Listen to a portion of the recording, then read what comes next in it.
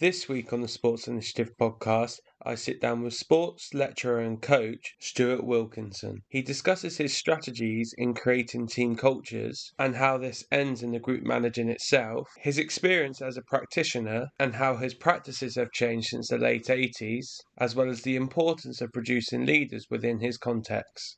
As always, if you enjoy this podcast, please make sure you share it with friends and family. I hope you enjoy.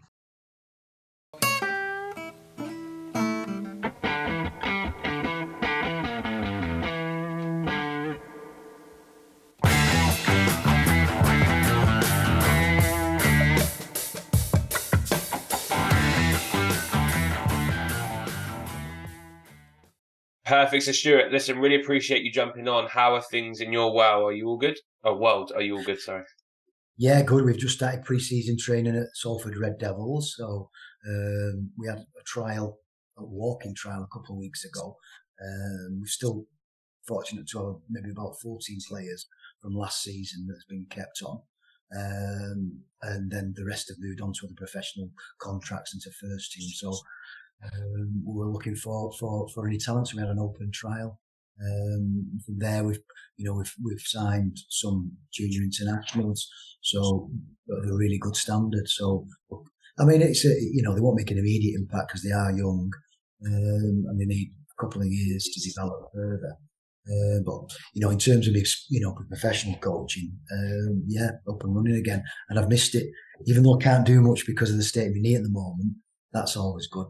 And then I've just gone back to work after a full knee replacement, so I've missed a big chunk of the start of the semester. So I'm just in the process of developing relationships and reacquainting myself with what I need to be able to do, and constantly be reminding them, forgetting things.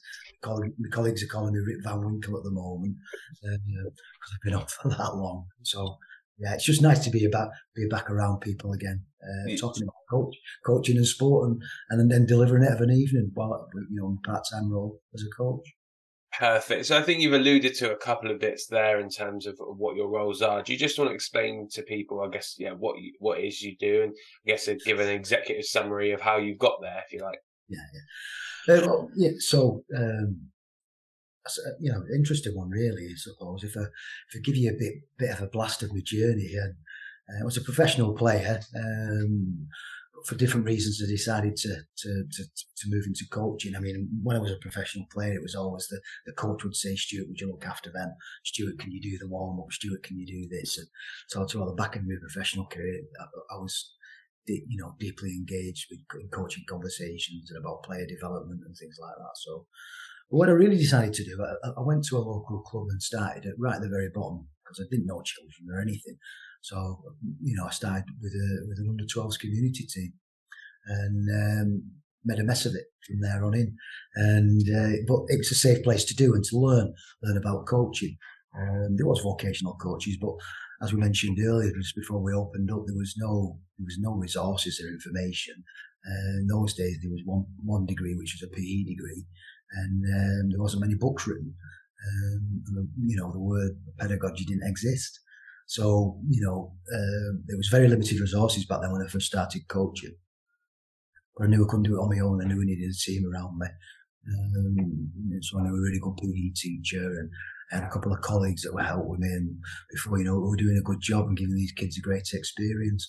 And from there on in, as I got qualified, I started to ambition got a grip and I started to move through the pathways and ended up working on a regional academy and then the national academies, national pathways.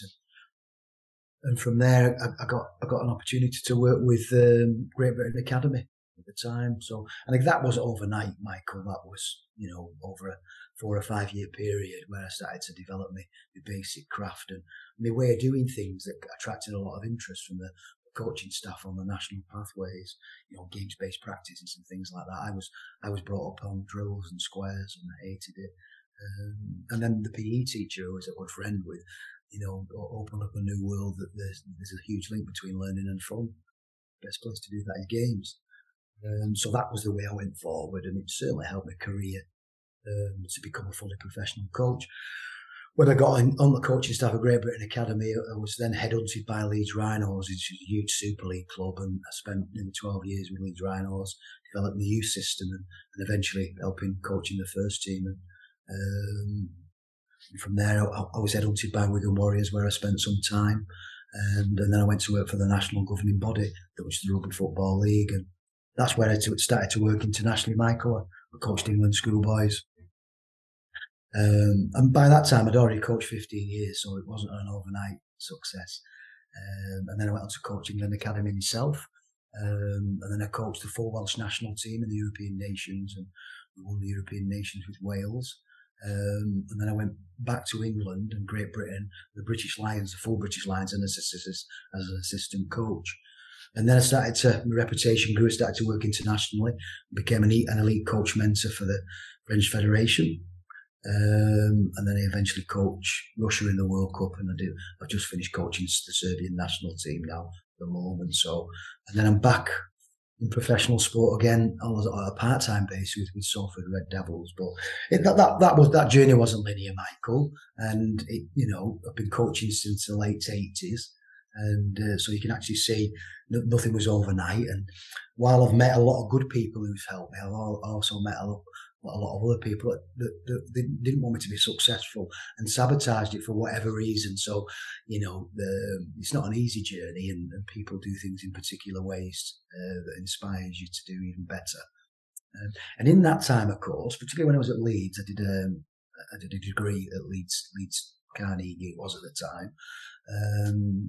And then following that, I did a teaching degree, and then I've done a master's in coaching practice, and I've just finished my PhD in high performance leadership.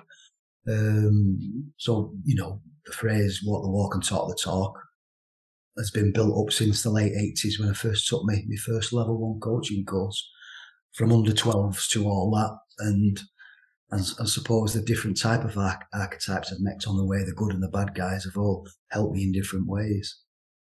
I think what it will demonstrate for everyone listening is a really nice blend of, some practical examples or practical base of working, and what that looks like when you put it in front of children or full-grown adults and all that, but equally, up-to-date academic theory and whatnot as well. So I'm going to go for a very coach development type question to begin with, because it's one that you get quite a lot, which is, what is your philosophy of coaching?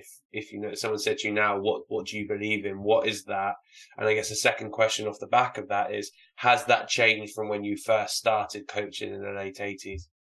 Yeah, so regards to me coaching itself, not developing coaches, and I suppose it could be the same. It's developing self-determined, independent thinkers. Now that's full of tenets, and it could be a rabbit hole, Michael.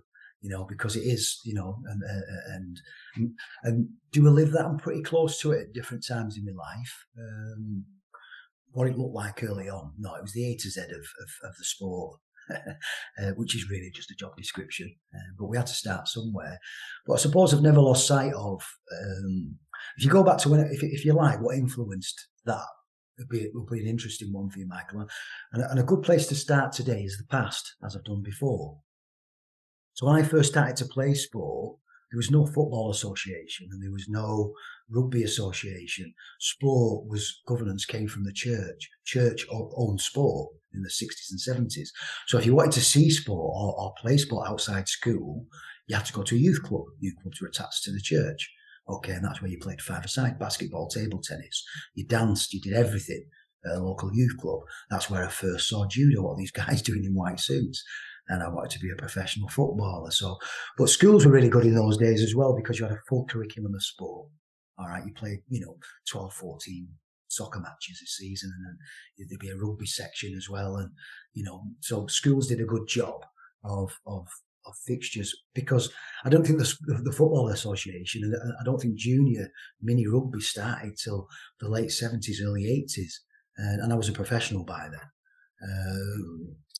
So going back to that, of course, so those being a good person, and those real values, all right, and then the consistency when you're at your worst, be your best, and when you're hardest hit, certainly influenced me as a player, and definitely me when I'm developing young people and young players. And I've got so many good stories where I've had to have a good moral compass and do the right thing by these young people, while at the same time probably fighting off some of the nasties and some of the haters and everything else that I want you to trip up as well. So having a good moral compass is a cornerstone of good youth coaching, and yes, it's certainly influenced how my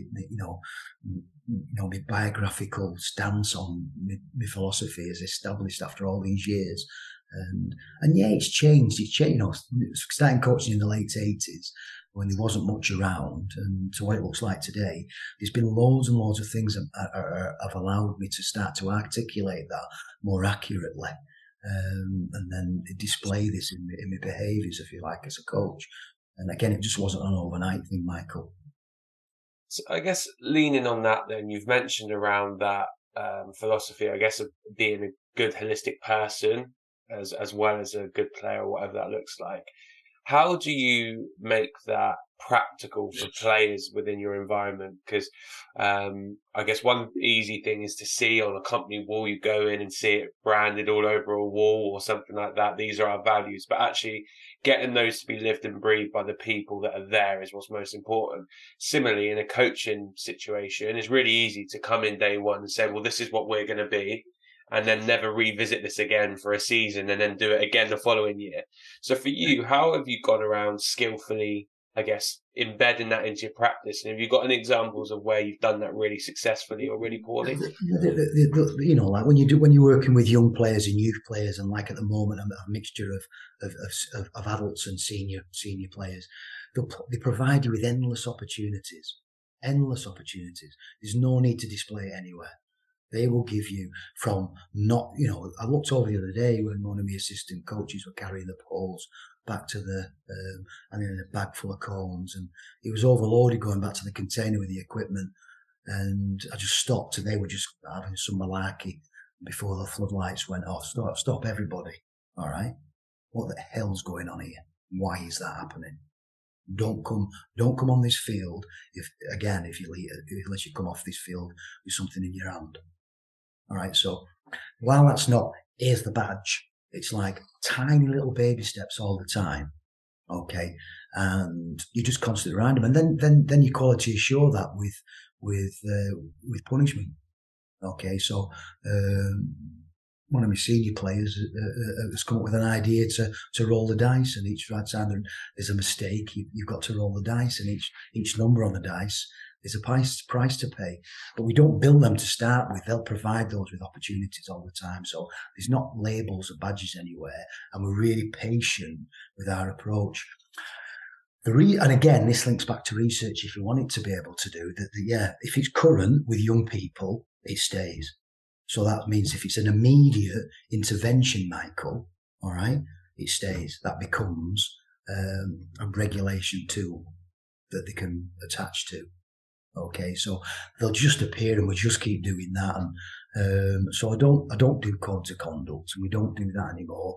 The cultural architects will develop these ways themselves from their own slip-ups and messes that they do.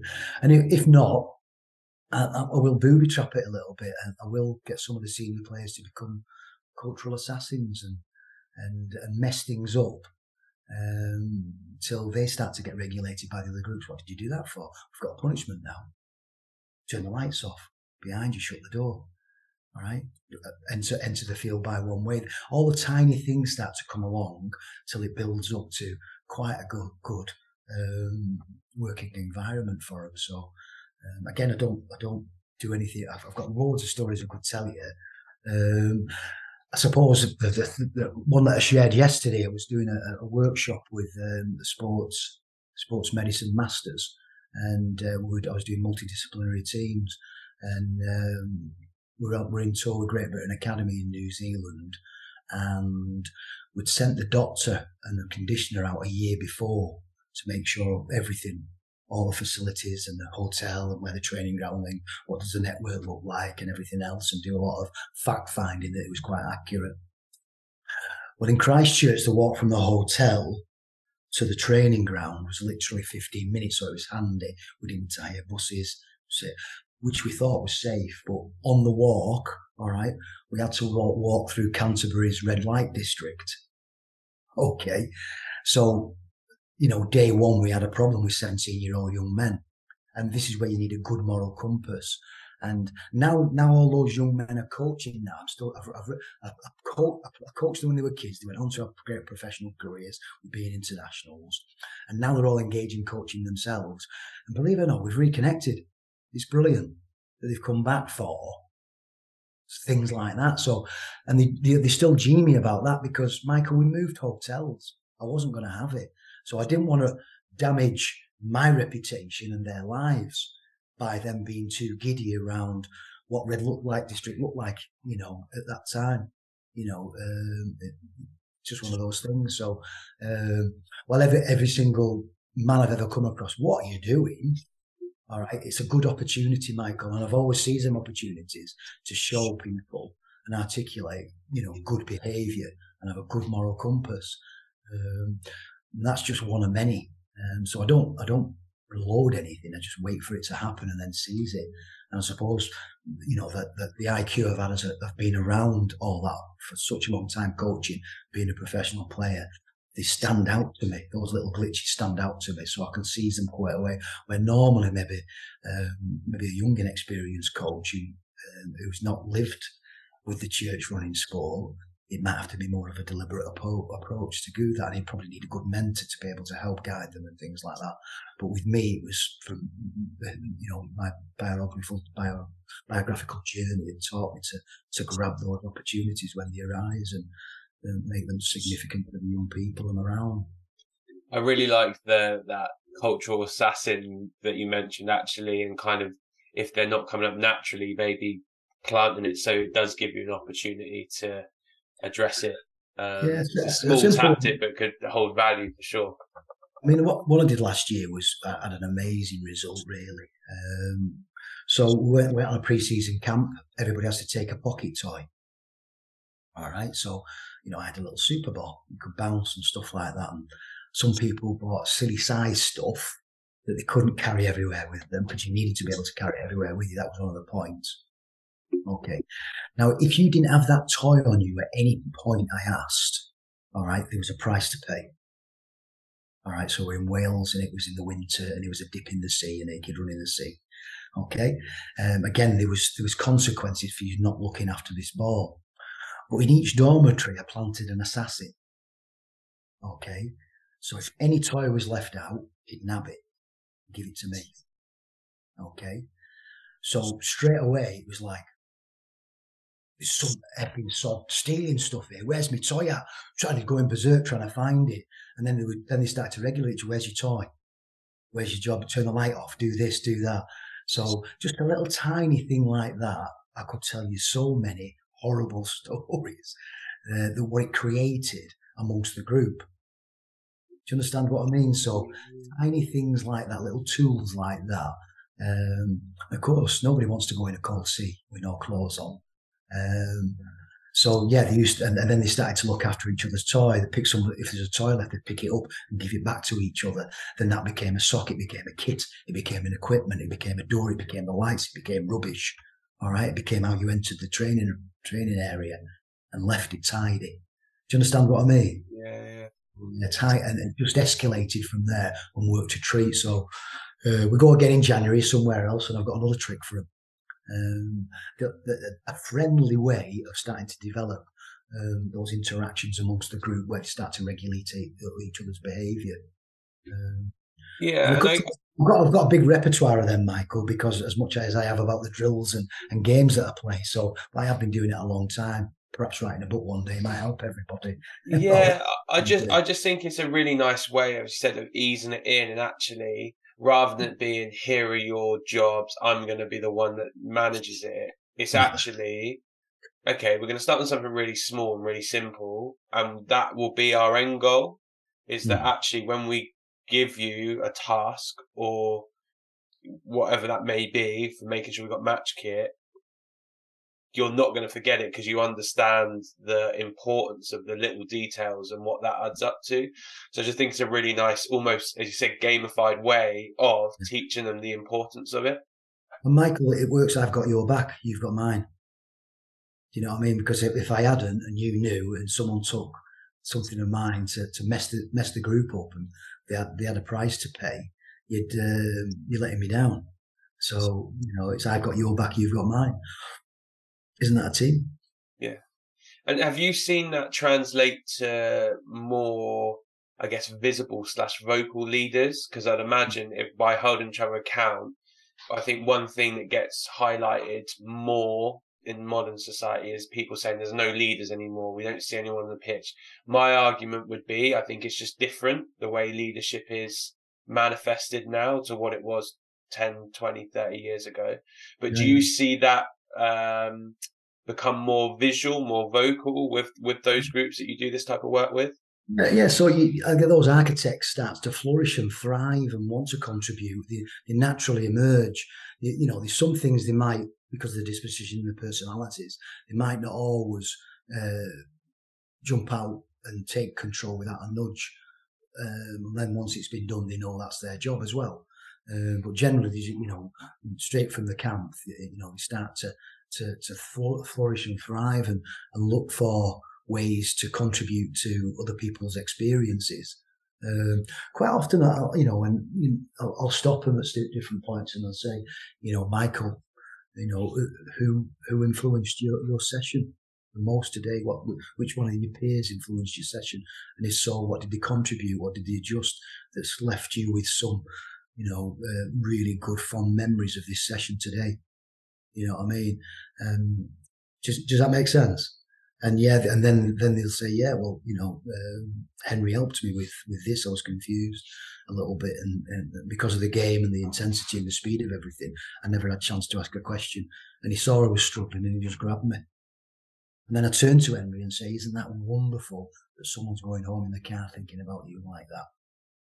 So it's celebrated as well that, and you nurture that within them as well. It doesn't have to be a deliberate thing. And then, when it gets ugly and messy, and you've got your darker skilled athletes that come from, that have a bit of darkness in them, that they'll rise up when it gets ugly and messy and do a job. And to be fair, they don't often need a nudge. All right, they'll fix them up themselves if there's something that shouldn't be done. So there, two of my players, and I know he won't mind me saying it because I've told his mum how proud I have him. A young man called Lewis Hall last year. He's now moved to Australia. Full of surprises. A new player came in, and he hadn't been on their journey pre-season. It was still quite early on in the season, and he had a good reputation. He was from a big club, and they had a fisticuffs in training. Okay. During a conditioning session, they fell out with each other and blows were exchanged. So, straight away, everybody carry on. And then when they got out of breath, they stopped and then jumped back in the session and finished it off. And I hope I don't put anybody off rugby league, but it happens. And the best way to do it is with humour, which I had loaded up afterwards anyway. But Lewis, I was really thought, this isn't right, because it's because of the type of person he is. And so the new guy come up to me and he was really, really upset and apologised, and it should never happen. I said, don't worry about it, see you at the next session, off you go. And but to Lewis, I just went, what was all that about then? She said, Stu, he's cutting corners and won't having it. Everybody knows he's cutting corners and won't having it. So I told him, all right, we don't do that here. And then he was embarrassed about me telling him in front of everybody and pushed me. So I belted him. All right, we don't do that here. So I rang the young man the following day and I said, listen, I've got, and he verified it with some of the other lads did it, and he said, it wasn't on his own that saying you're cutting corners, and the kid put the phone down on me and never come back. Am I bothered? Not one bit. So,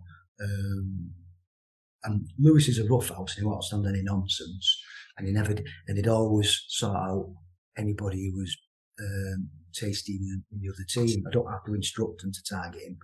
People like Lewis do it themselves because the environment, they're allowed to mess up. I told his mum and dad about it, and they were so proud they had that integrity, that we were missing it during training, and he regulated it himself. It didn't go well, and it's not good to do that, but I've not a problem with it because he defended some of our values without anybody prompting him, and he never. And it's still the same now when he plays. And that was what was going to be my next point. Is actually, as a coach, that's kind of the gold standard in terms of the players managing the values of the group themselves and holding each other to account. So whilst you said, yeah, the way you did it may not be the way, actually what you've done is challenge someone who's new, who might be, we think, adds value in a playing capacity. But it's like, actually, if you're not going to fit into the culture we've created, that's more important to us than what you can bring, and making that a focus, which I think is a real positive.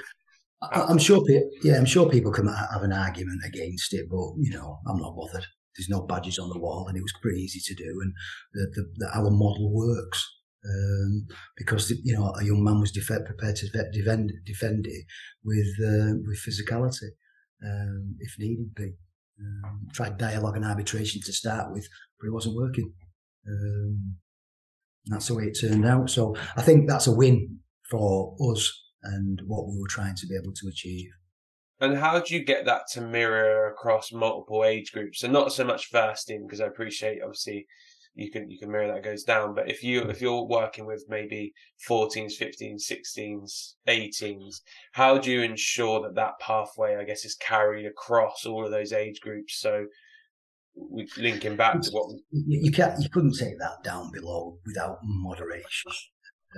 They need this, that level of knowledge framework and intellect building over a period of time. So you can't take that and drop it on an under-12s team. Certainly not. Definitely not on under-14s team. And when they get to post-maturation and relate, and they understand the friends group of a variety of people in front of them, and there's some neurodiversity there, and they're not able to or they haven't built up enough emotional intelligence to really understand what's stood in front of them. So what it looks like probably under 12s is just collaboration and ensuring that they're collaborating and ensuring they can have a sensible debate without falling out, and then look for reason.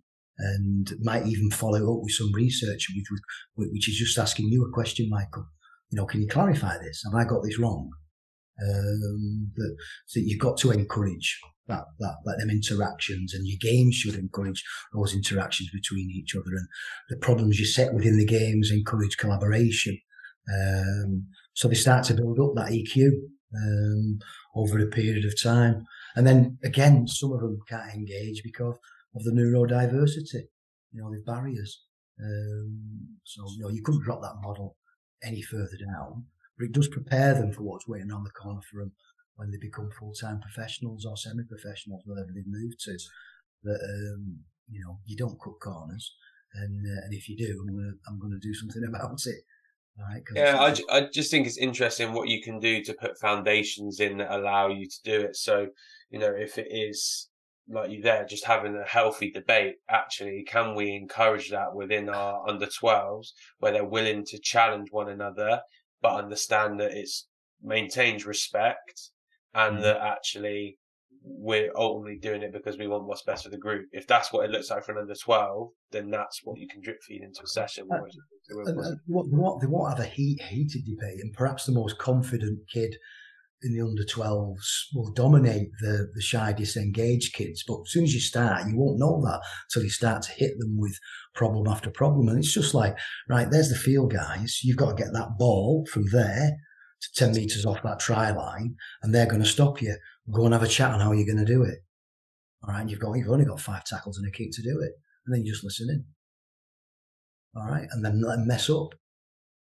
Okay, and then when they master it, you do something with the defensive team. So you constrain it. So they've got to start finding new emergent skills. So they've got to reflect on it again. And then by that time, you've got a bit of an idea then who are who likes that game, who can contribute most to it in terms of strategies and collaboration. They're all playing a part. And then you say, right, okay, now I'm going to give that challenge to this shy, disengaged young person that needs to start to be able to contribute to a group. And again, you just light the fuse. But again, you got to have that more good moral compass, and you've got to when you're watching them develop those interactive skills and the communication skills and the leadership skills, that you're careful that there's nothing sinister or deviant taking place, because they do have them, kids have them, and you've just got to make sure you keep an eye on that. Perfect. So I think linking back to what you said then, how does that change when you come from like an academy environment with younger players to then when you're in obviously a men's environment, a man environment in those first teams? And did that change you much as a practitioner, kind of going from those development environments into that first team space? I mean, the adults are already developed, aren't they? And if someone's done a good job of them, you've got to inherit some good blokes, aren't you? But elite sport and professional sport's all about task. Is it going to contribute to the performance which they're after? They are all about winning. It is about that. While you take a lot of pressure off them during training, okay, in terms of putting all the building blocks in place that are going to be able to do that well. Okay, so, at a micro level, say whatever you're working on, you might cover 4 or 5 things in a session, all the way physical recovery and everything else you need to be able to do.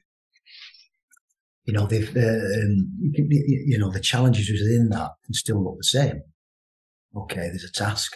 You need to be able to maneuver them. What did you see? And again, how it works is that, you've got internationals that you're dealing with as well, aren't you? More to the teams that have coached. So we show them the framework. We've got the big picture. This is how they've been outmaneuvered. This is where they're vulnerable.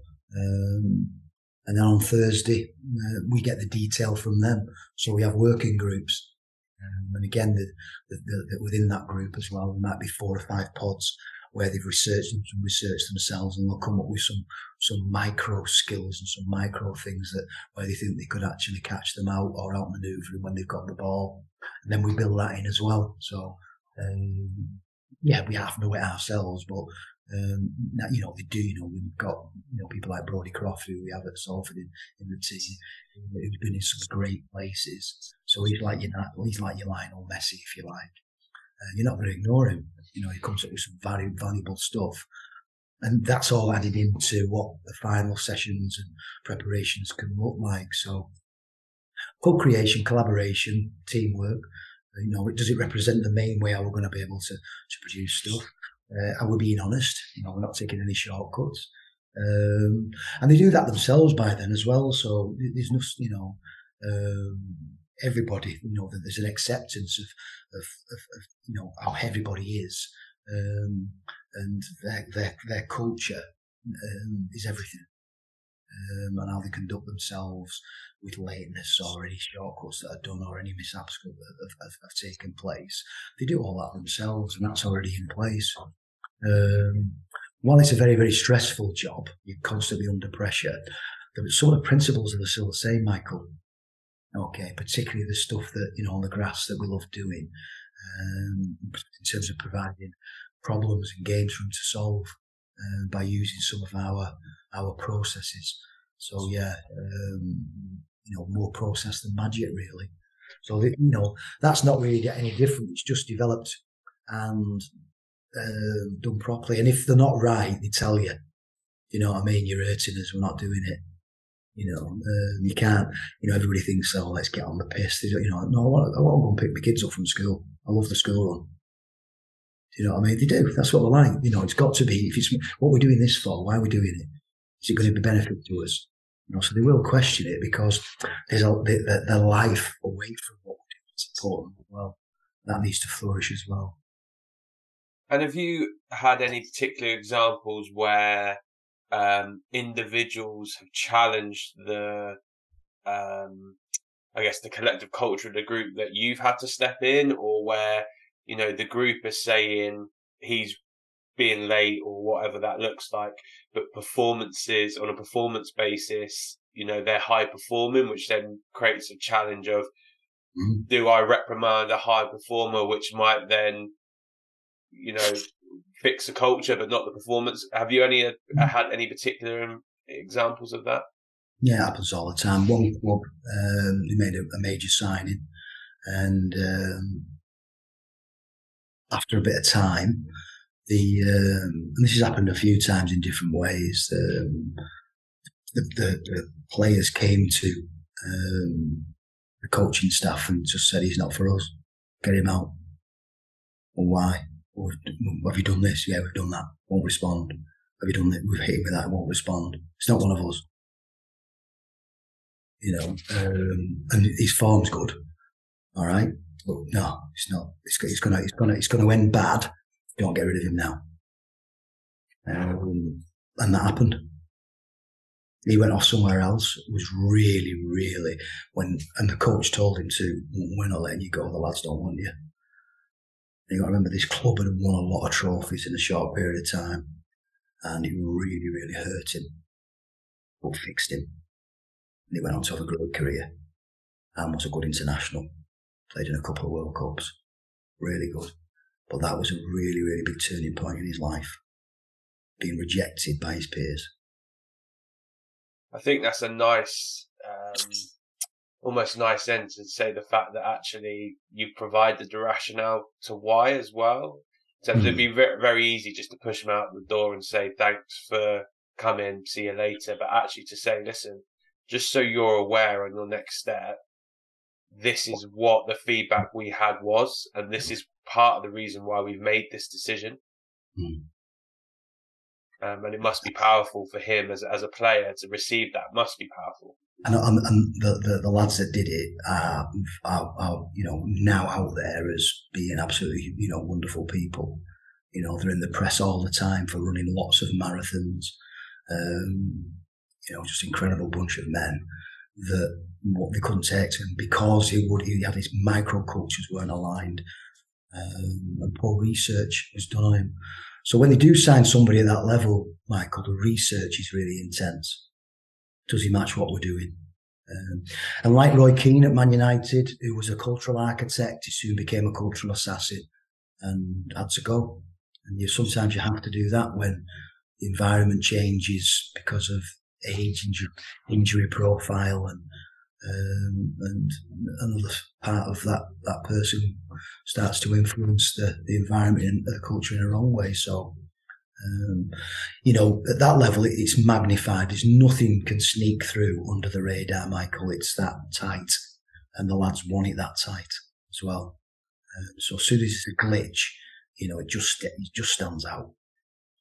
And do you think that's why those teams that tend to have success tend to have a spine that are there for a period, because actually they're the ones that are able to define the culture of what they want it to be, and people that come into it, the old acronym is fit in or type of deal, where actually we've been successful, we know this works, either buy into it or you're not for us, and that's fine. Yeah.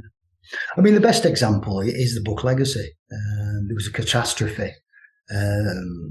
That was a long task. It took 12 years of catastrophe with the All Blacks. And then a consortium of really, really ex-All Black top coaches got together and said, right, let's sort this out once and for all. Historically, let's buckle up. What did we do? Now, if that's what it takes. Okay. And while they might not have that immense success that they had internationally, okay, in terms of winning stuff, which is all about the international level, particularly what they do, they are world champions of culture. And I think that brand for New Zealand and the All Blacks, how can I put it, probably the best trophy they've ever won. Does that make sense? Yeah. And yes, everything else has speeded up. Argentina are great now. Italy are knocking off teams. So, perhaps they never ever get back to that dominance that they had, Michael. But I don't think anybody can ever touch them in terms of, being the world champions of culture. And I think, like you said there, which is really interesting, it almost amplifies then to what does your grassroots team do? Because if we know that that's our end goal, and you're saying to me at 10, 12, 14, 16, 18 years old, you want to be an All Black, there's kind of some level of non-negotiables of how you conduct yourself if that's what you want your goal to be. Now, again, what it looks like at 10 is very different, and the mind is going to change that, but the humility of being a decent person, that doesn't change. And you can influence that in the games you design, the collaboration, the tasks you set them. You know what I mean? You're not looking for, that steely archetype that plays in that All Black senior shirt. You're looking at someone who can, get somebody's back, support them with an idea, show some enthusiasm and commitment. All right, come up with an intelligent response. You can cultivate all that within the games that you design right down at that junior level. All right, you can start to sow the seeds that it's not me, it's we. And I'm with you on this. And the games that we design, and the problems that they've got to be able to solve, that's what takes place at 10. It's the same principles, but it just looks much softer and friendlier for all those different levels. Sorry, that's my wife ringing me, gentlemen. No worries. Yeah. Do you want me to pause it quick? No, it's fine. I'll call her back when we've finished. Cool. Yeah, well, I was going to ask one last question, then we'll be done anyway. Yeah, so. No problem. So, yeah, I guess last question for me, and we haven't touched on any real coaching stuff, so we'll have to do another one again of these later down the line, because there'll be loads of design type stuff that you'll be able to touch upon. But who's the most impressive individual you've worked with in this kind of, I guess it's leadership, cultural architect type space, and why? Well, there's just so many. They all bring different things to different environments, and because the environments are so complex and nuanced, Michael. All right, that helps mold and shape how they are as people. Before you know it, they're a product of that environment, and they've developed these characteristics, and now they've left a legacy. Every club I've ever been at has had them, or a number of them, that have taken place. So, yeah, if the environment's right, that's created by, the hierarchy of the club, the coaches, and everything else, and the talent development pathways that they come through, these people will embed a lot of the things that you want from a leader, and then become leading characters within the organisation. And then the end of the process, they've actually, left a legacy of certain type of behaviours that for others to pick up and shape and mould themselves upon. So I'd love to name one, but every single one of them has a difficult challenge. In fact, if I did, I'm going to do it. Sean O'Loughlin, during the time at Wigan, I think he's coaching there now. He was the coach. He was the captain of Wigan when he won a good team, when he was fighting off relegation. All right. Now, was he shaped and moulded by his predecessors? Absolutely. So, even though he later on in his career, when things picked up, he picked up some trophies. I was really pleased for Sean, because he did it when he was messy and ugly and there was backs to the wall. And brilliant. Perfect. Listen, Stuart, really appreciate your time. As I said then, we'll definitely catch up again for another one of these, but appreciate your time and catch up with you again soon. All right. No problem, Michael. Thanks for everything.